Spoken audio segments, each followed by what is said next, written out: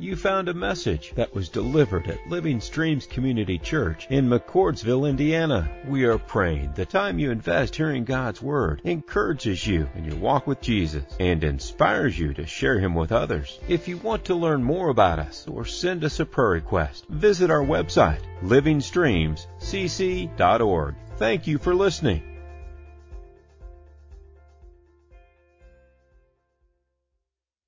All right, so take your Bibles and turn to 1 Thessalonians, and we're going to go through chapter 4 today. Not the whole chapter, verses 1 to 12.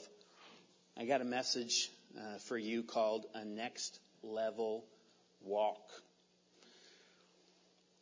Finally then, brothers, we ask and urge you in the Lord Jesus that as you receive from us how you ought to walk and to please God, just as you are doing, that you do so more and more. For you know what instructions we gave you through the Lord Jesus. For this is the will of God, your sanctification, that you abstain from sexual immorality, that each one of you know how to control his own body in holiness and honor, not in the passion of lust like the Gentiles who do not know God, that no one transgress and wrong his brother in this matter. Because the Lord is an avenger in all these things, as we told you beforehand and solemnly warned you. For God has not called us for impurity, but in holiness. Therefore, whoever disregards this disregards not man, but God, who gives his Holy Spirit to you. Now concerning brotherly love, you have no need for anyone to write to you. For you yourselves have been taught by God to love one another. For that indeed is what you are doing to all the brothers throughout Macedonia. But we urge you, brothers, to do this more and more, and to aspire to live quietly, and to mind your own affairs, and to work with your hands as we instructed you, so that you may walk properly before outsiders, and be dependent on no one. Let's pray. Heavenly Father, we want to thank you for your word today. These good instructions on how to walk as we are here on this earth.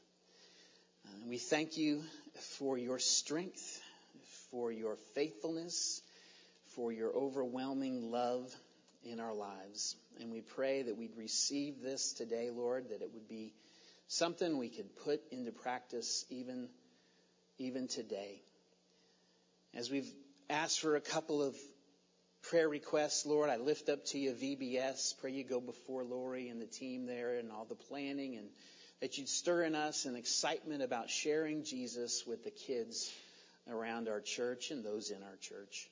We pray for the worship service of Easter that'll be outside, that it will be good weather for that, and that there wouldn't be any obstacles to getting us together to celebrate that empty grave and what Jesus has done, what he has accomplished. So thank you for this time together. Help us, Lord, receive this. I pray the words of my mouth and the meditations of my heart would be pleasing in your sight, O Lord, my rock and my redeemer. In Jesus' name, amen. All right, so a next level walk. You know, all walks are not created equal. Would you agree? You know, like a walk down my driveway to get the mail and back is not going to compare to a walk at the park. A walk at the park is not going to compare to a walk in the mountains or on the beach. And a walk in the mountains or on the beach is not going to compare to a walk on the moon. See, in my humble opinion, each one of those is a next level up kind of walk. You know, there was a song that I listened to a lot as a teenager called Walking on the Moon by The Police. I still like this song. It's kind of got a reggae rhythm, you know, and it is a message about being in love, what it feels like to be in love. Now, don't tell Larry and Joyce Ostendorf this, but the first time that I kissed my wife was out at the end of a dock in Florida on a spring break trip with their youth group. And yeah, And I can tell you this, that walking Lori back to her cabin, I was feeling no pain. And walking back to my cabin, I was walking on the moon. And just because that sort of came up in my heart, I wanted to play for you just a little bit of that song. So here you go.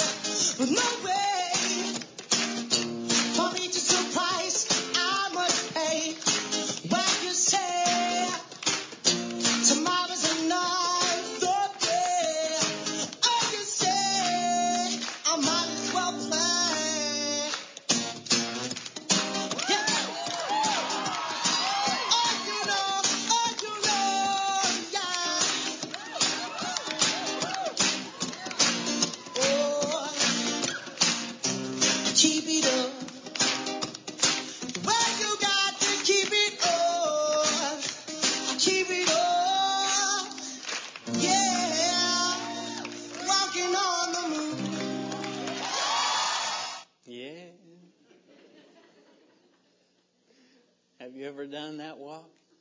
There is nothing like it. I'm telling you, I will never forget it. Spring break 1984. In my humble opinion, that kind of walking on the moon beats actually walking on the moon. There's not a lot that can beat that. Now you're like, what is he doing? Come back. In these verses, in my humble opinion, and I think Lori would agree with me, this is another level of walking than even that. Doesn't get any better than Paul's encouragement to his spiritual children to keep walking with God. So let's see what this is all about. So first, Paul asks them to walk in God's pleasure. Walk in his pleasure. He's writing to them, remember, as one of them. Okay, he says, brothers. And he doesn't command them. He asks them and urges them in the Lord Jesus to walk in God's pleasure like they had been taught and to do it more and more. Now, we often say that Christianity is not a religion, but it is a relationship. Okay, and this is where it shines through right here. We are living in relationship to the living God, and it is how and why we do what we do. We are not living out a religion. We are not living out a set of laws, of rules. We are not working a system of belief here. We are walking in relationship to the living God by faith in his Son, Jesus. Because of Jesus, God is already pleased with us.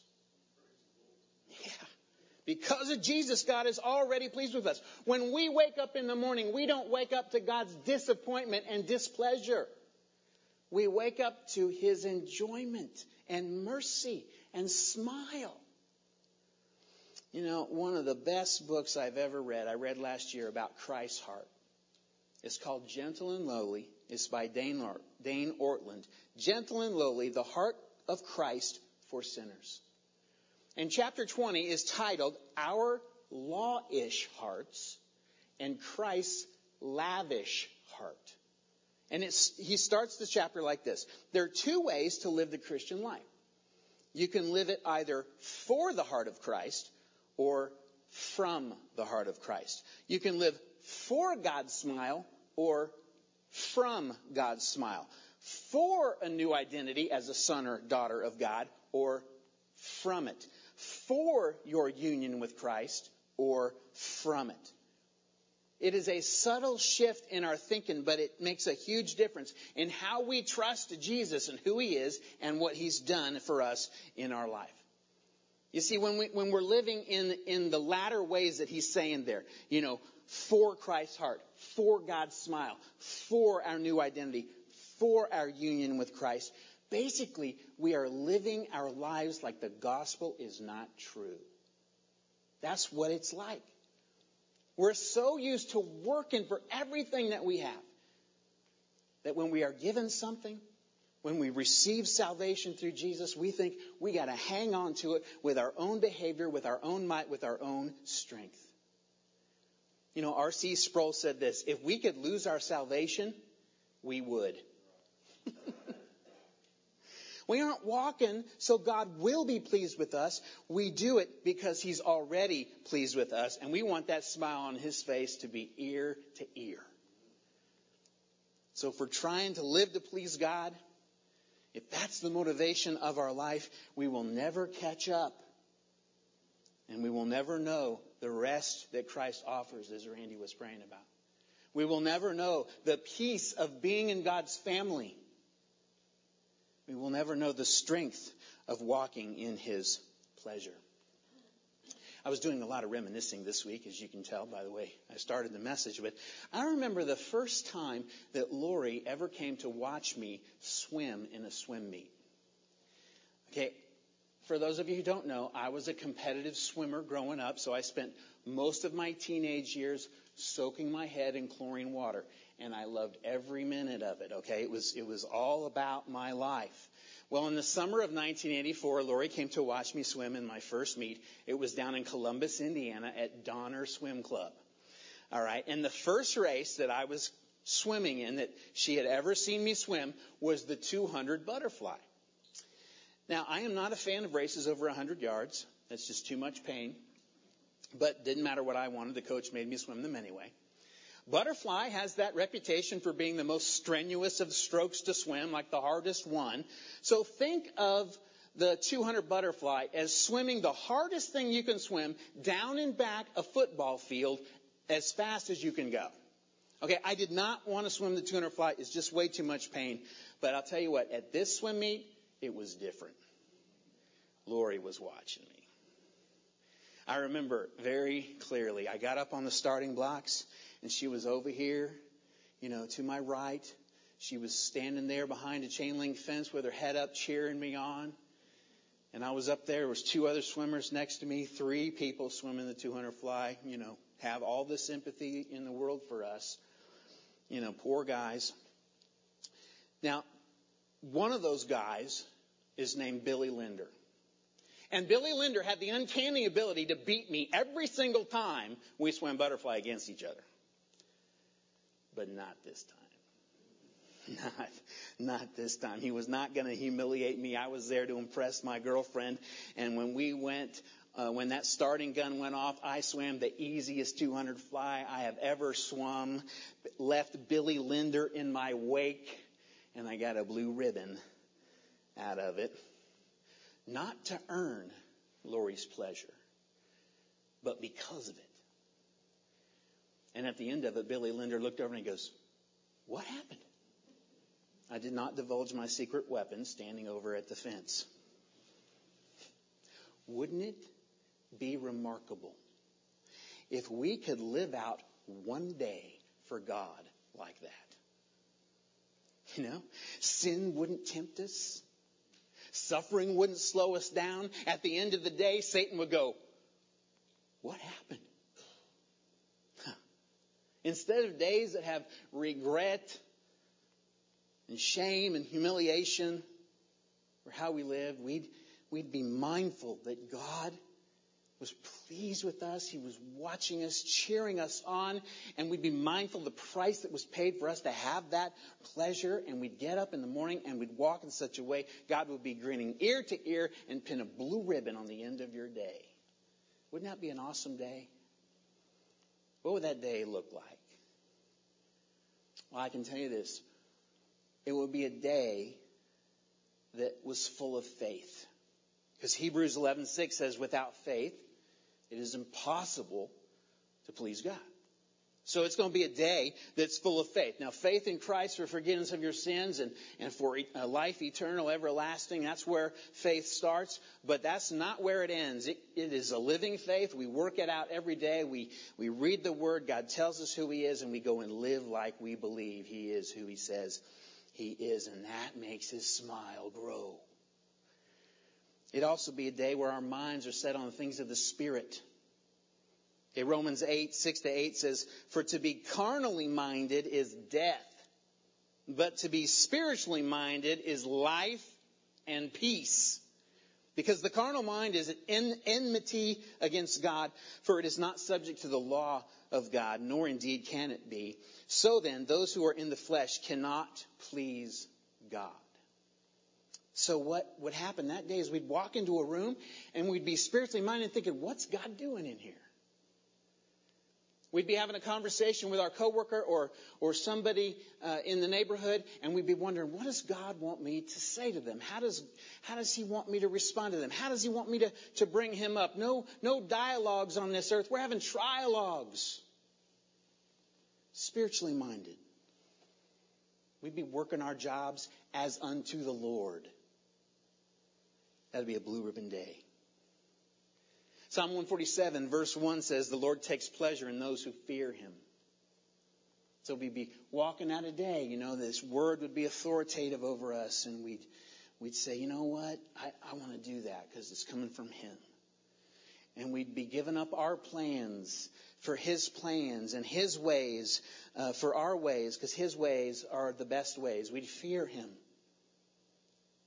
Hebrews 13:16 says, "And don't forget to do good and to share with those in need. These are the sacrifices that please God." So when we do for others and share God's provision with others, those are the kinds of things that makes God smile grow. Now, I'm sure there are other ways, but every day we've got the opportunity to walk in His pleasure and to do it more and more. When was the last time you had a blue ribbon day with God? Just remember this. You're not walking to earn His pleasure.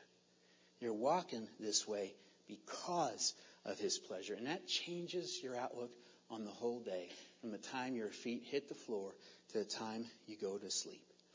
So walk in His pleasure. Now, one of the ways that we can walk in His pleasure is to walk in His will. Okay, verse 3 starts off, "For this is the will of God, your sanctification." So sanctification is a word that it means this process of becoming more Christ-like. And specifically here, we're talking about holiness.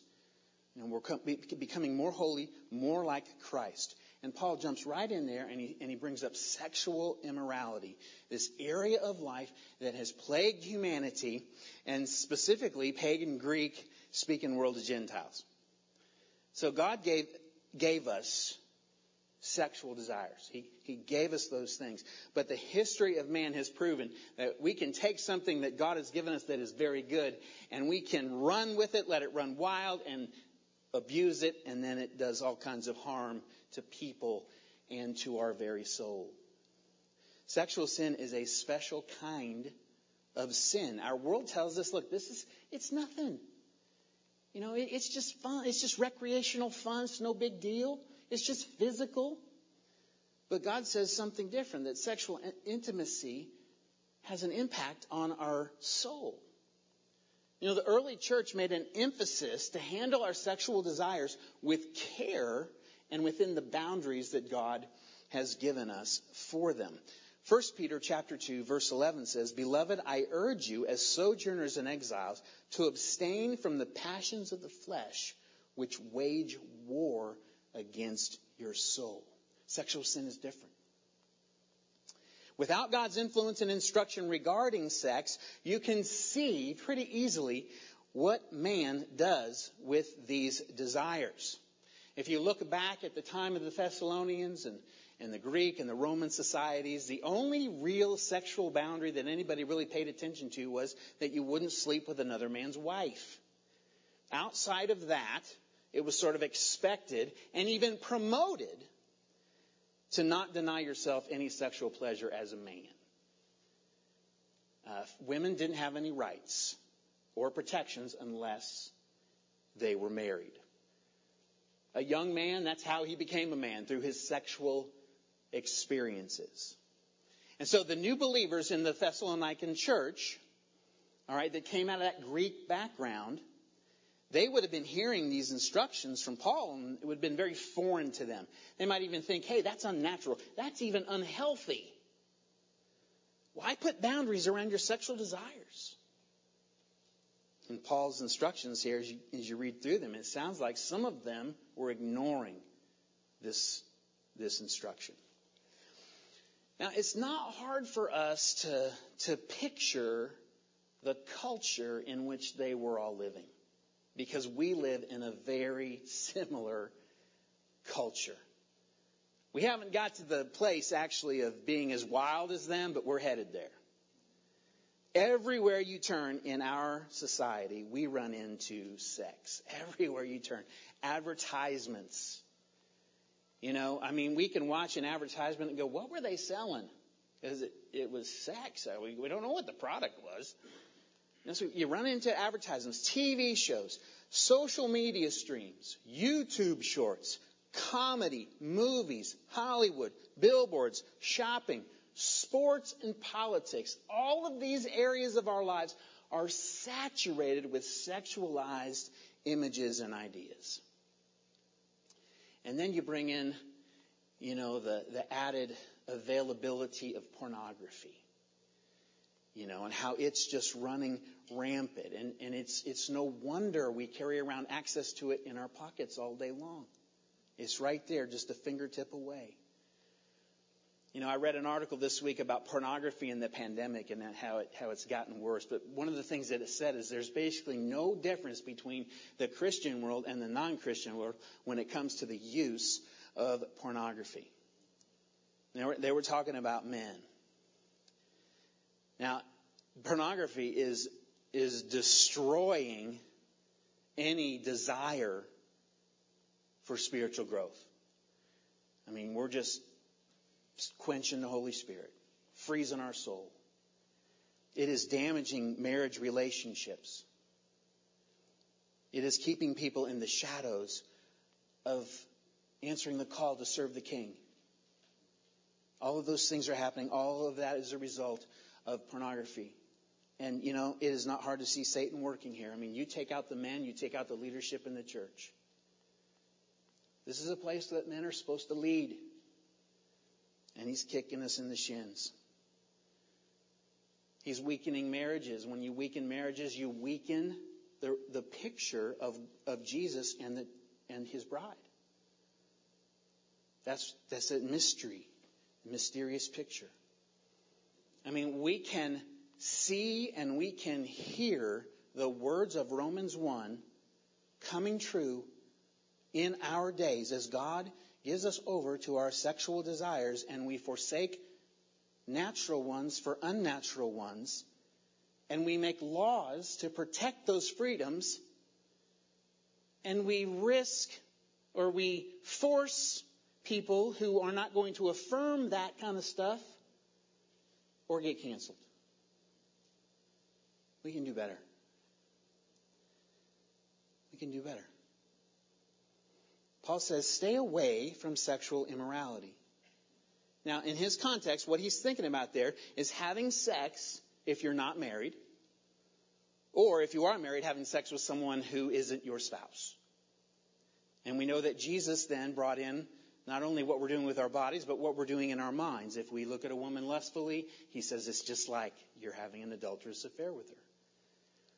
So negatively, that's what we're not supposed to do. We're supposed to abstain from this sexual immorality. But positively, Paul says, to learn how to control our bodies and grow in holiness and honor. And not give ourselves over to these lustful passions, letting them run wild in our life like those who don't know God.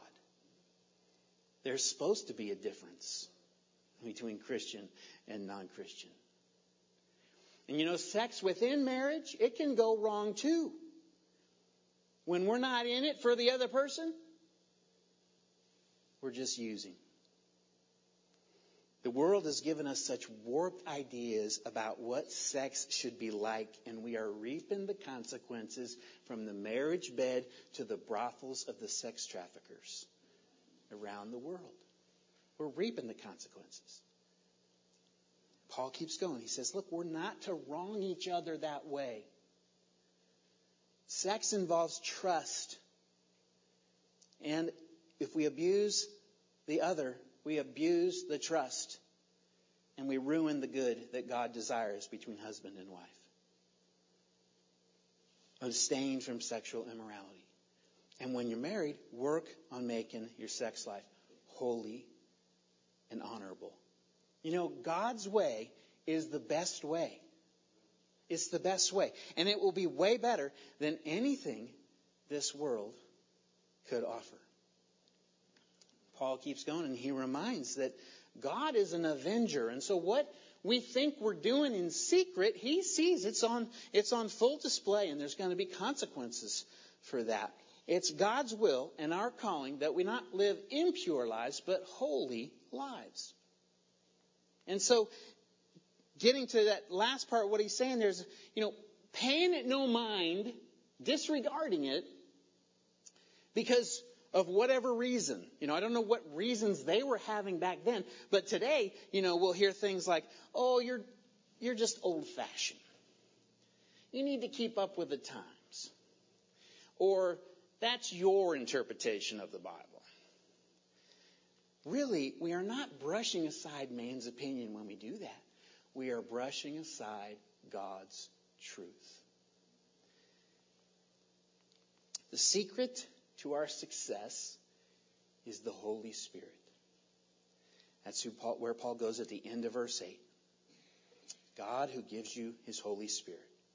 Left to ourselves and our strength and our strategies, we are not going to grow in holiness. You might hear the statistics, about no difference between us and the world. You might look at your track record of holiness in your life, and you're thinking, God has called us to an impossible task. And I would agree, except for the Holy Spirit. It is possible by his power to stop living for our own pleasures and start walking in God's will for his pleasure, in his pleasure. Now, it is a 2 steps forward, 1 step back kind of a walk because we're sinners and we're going to sin and we're going to sin again. That's what happens. But every morning we wake up to God's mercy. They are new every morning. And if we won't give up, if we'll stay in the crock pot of the spiritual disciplines, God will slow cook us into someone who looks like Jesus, who's living our life. He will. He'll renew our minds with his word. Helping us have eyes to see other people is not people to use for our own pleasure, but people to value. Because they're made in his image. We cannot do it, but he can if we say yes to his will. If we just give ourselves to it. Now, if you're stuck in a pattern of failure in the area of sexual purity, do not stay in the shadows. Staying in the shadows, living in shame, is right where the enemy wants you. You want to be wise about all of this stuff. Get rid of things that make it easy for you to fall. Let others get on your devices, get eyes on your devices so they can see where you go. Get somebody that you trust in the loop about your struggle. We're not to live this life alone. Alone is where Satan wants us, living in shame. In fact, I would say this, the single biggest way for you to get free of sexual sin is to come out of the shadows and confess it to somebody. Admitting, this is who I am. There's freedom there, just in that one thing. Proverbs 3:7-8 says, "Be not wise in your own eyes. Fear the Lord and turn away from evil. It will be healing to your flesh and refreshment to your bones. Doesn't that sound good? Healing to your flesh. I mean, I could use some refreshment in my bones. This sounds so good. It is God's will that we should walk in holiness, including sexual purity. I mean, can you imagine doing a whole day of sexual purity? And a whole day where your tongue didn't get you in trouble? And a whole day where your minds were set on the things above and not on earthly things, and your body didn't miss a chance to serve God by doing for others, and all of your relationships were just working that day, and all of your ambitions were to make much of Jesus' name and not your name? All because God was smiling over you. Giant steps are what you take, walking on the moon. It'll be that kind of day.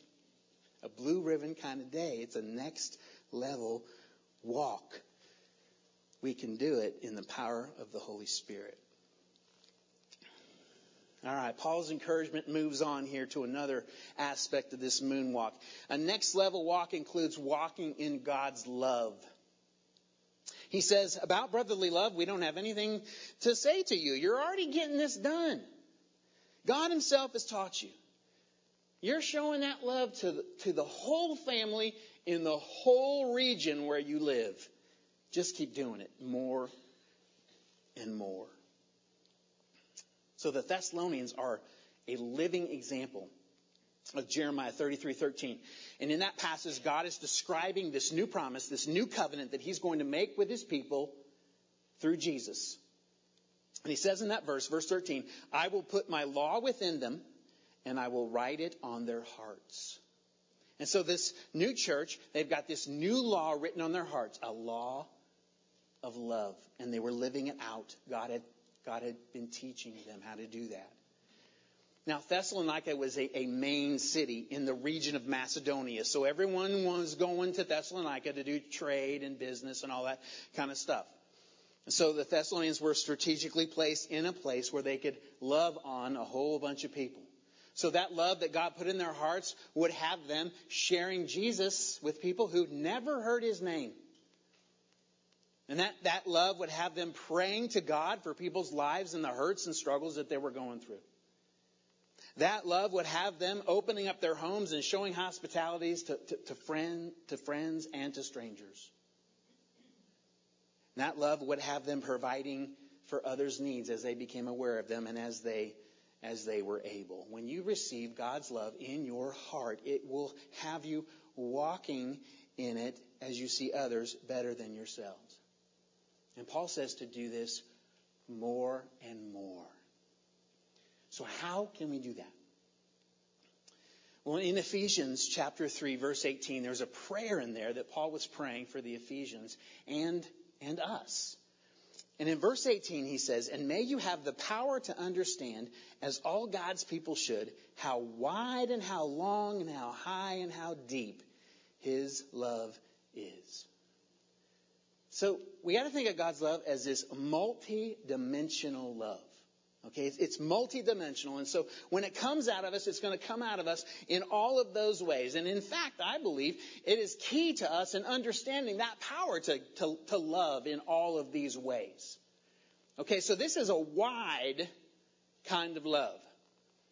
And so it's going to be spread abroad to as many people as we come into contact with.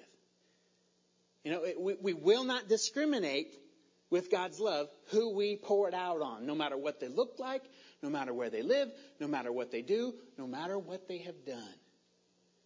We're going to love people across the spectrum. This is a wide kind of love. It's wide. It's also long. It is going to go a long way with people. While we exercise patience with them, while we suffer with them, while we extend forgiveness to them, we are not going to give up on them. God's love is going to go a long, long way in someone's life through us. It's a long kind of love. It's a high kind of love. It goes really high. It is bigger than any problem that anybody has in their life. It is taller than any sin that anyone has ever committed. This love is so high, it always hopes. It always trusts. It is that kind of love. Jesus said there is no greater love than this, that one lays down his life for his friends. So to walk in this love, we'll be walking in Jesus' footsteps when we give away ourselves to other people. It's high. It's a high and lofty kind of love. And it's deep. It is a deep kind of love. It does not shy away from deep hurt or deep pain or deep struggle or a deep mess or a deep darkness. It goes down to the depths of with people, to the bottom of their pit, so that God can use us as rescue agents, pouring out His saving grace by sharing the gospel, pouring out sustaining grace, helping people do one more day. It's this dimensional kind of love that's going to be flowing out of us more and more. We will never get to the end of this walk while we're walking this earth. We'll never get to the end of it. We're going to always be able to do it more and more. More people, going longer with them, going deeper with them, showing this higher love that God pours out on us. It's the next level walk. And then finally, we're going to be walking for God's honor. Now, Paul instructs them to be ambitious about living quietly, about living the quiet life, working with your hands so you don't depend on anyone. And all of this, we're living properly. And actually, ESV doesn't have these words, but to gain the respect of outsiders, I think might be in the NIV. Now, so this ambition is so contrary to the message that you hear from the American church. Okay, there's lots of people, lots of studies that are all about encouraging you to be a rock star for Jesus. All right, go make your mark on the kingdom. Dream big and go for it. Get a spotlight so you can point it at Christ. That's the message of the American church. How does that square with what Paul's saying right here? Be ambitious about living a quiet life. It doesn't square. God doesn't need our spotlight. He does not want one rock star Christian to make a dent in the kingdom, in the darkness. He wants millions of nobodies living faithfully, loving selflessly. And you know what? We may not see that, but He will see that, and He will use that. He will.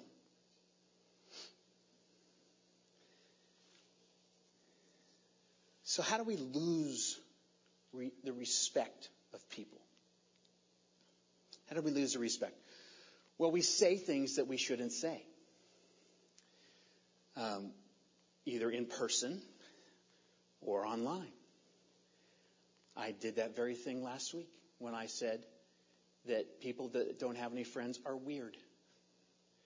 It has bothered me ever since, and I'm sorry about that. The point that I was wanting to make was that we need to be the kind of people that befriend people who don't fit in, who don't have a place. This needs to be a place that they can call theirs, a place that they feel like they belong. So we say things that we shouldn't say. We also do things that we shouldn't do. You know, things that don't match what we say when we're saying the right thing. So, you know, you've heard this before, maybe. Our walk doesn't match our talk. You know, so outsiders, people outside our faith that don't believe like we do, they call that hypocrisy. And they will stay away from us if they feel like we are not genuine in our life. They won't respect us. We lose respect with people when it looks like we believe. Hear this, okay? I'm going to be careful how I say this. We lose respect with people when it looks like we believe more in our political leaders to change the world than we do our Savior. We have blown it. Our mission is not to get the right people in office. Our mission is to get people into the kingdom of God by being able to lift up Jesus in their lives. And I do not want to lose that opportunity because someone knows me more as a Republican or as a Democrat. We need to stay on mission. It's about Jesus' name. He's the one who can change the world. He is the most important one that we can be talking about. We lose the respect of people when we want something from them more than we want them. So we want their money or their talent or their support or even their love. Whatever it might be. We're not being genuine with our love, with our interest in them. And outsiders will see through that. Now, I am sure that we can mess up in more ways with people than that. But here's the big point. The big point is when we mess up, it reflects poorly on our God. And when it comes to people outside of the faith, it is way more important what they think about Him than anything else. And so that should motivate us to live a certain way. And Paul's giving us a way to make it our ambition to lead this quiet life. So they see somebody who is constant, who is faithful. And so when the door opens to share the gospel in their life, chances are they're going to listen. So a quiet life, it is a seen life, but it doesn't draw attention to itself. Okay, a quiet life has space and time in it so that you're even available to talk to your neighbor or your coworker. A quiet life is a life of contentment that is not driven to have more and have more experiences. A quiet life is a faithful life, doing what we can to take care of ourselves, being good stewards with what God has given us so that our needs are met and we're available to meet other people's needs. A quiet life doesn't keep to itself. It's not mind your own business kind of a life, but it doesn't meddle in other people's business and make it worse for them. This is the kind of life Paul calls us to. It's a life that will honor God, and it gives our words the integrity they need to be heard by those outside. You're probably never going to write a book or a blog about the quiet life. You're probably never going to make headlines or a big splash in your church or at work, but you will join millions of faithful Christians living like Jesus, witnessing to His life and showing people who He is. It is a next level walk. Walking in His pleasure, walking in His will, walking in His love, walking for His honor. Let's have our worship team back up.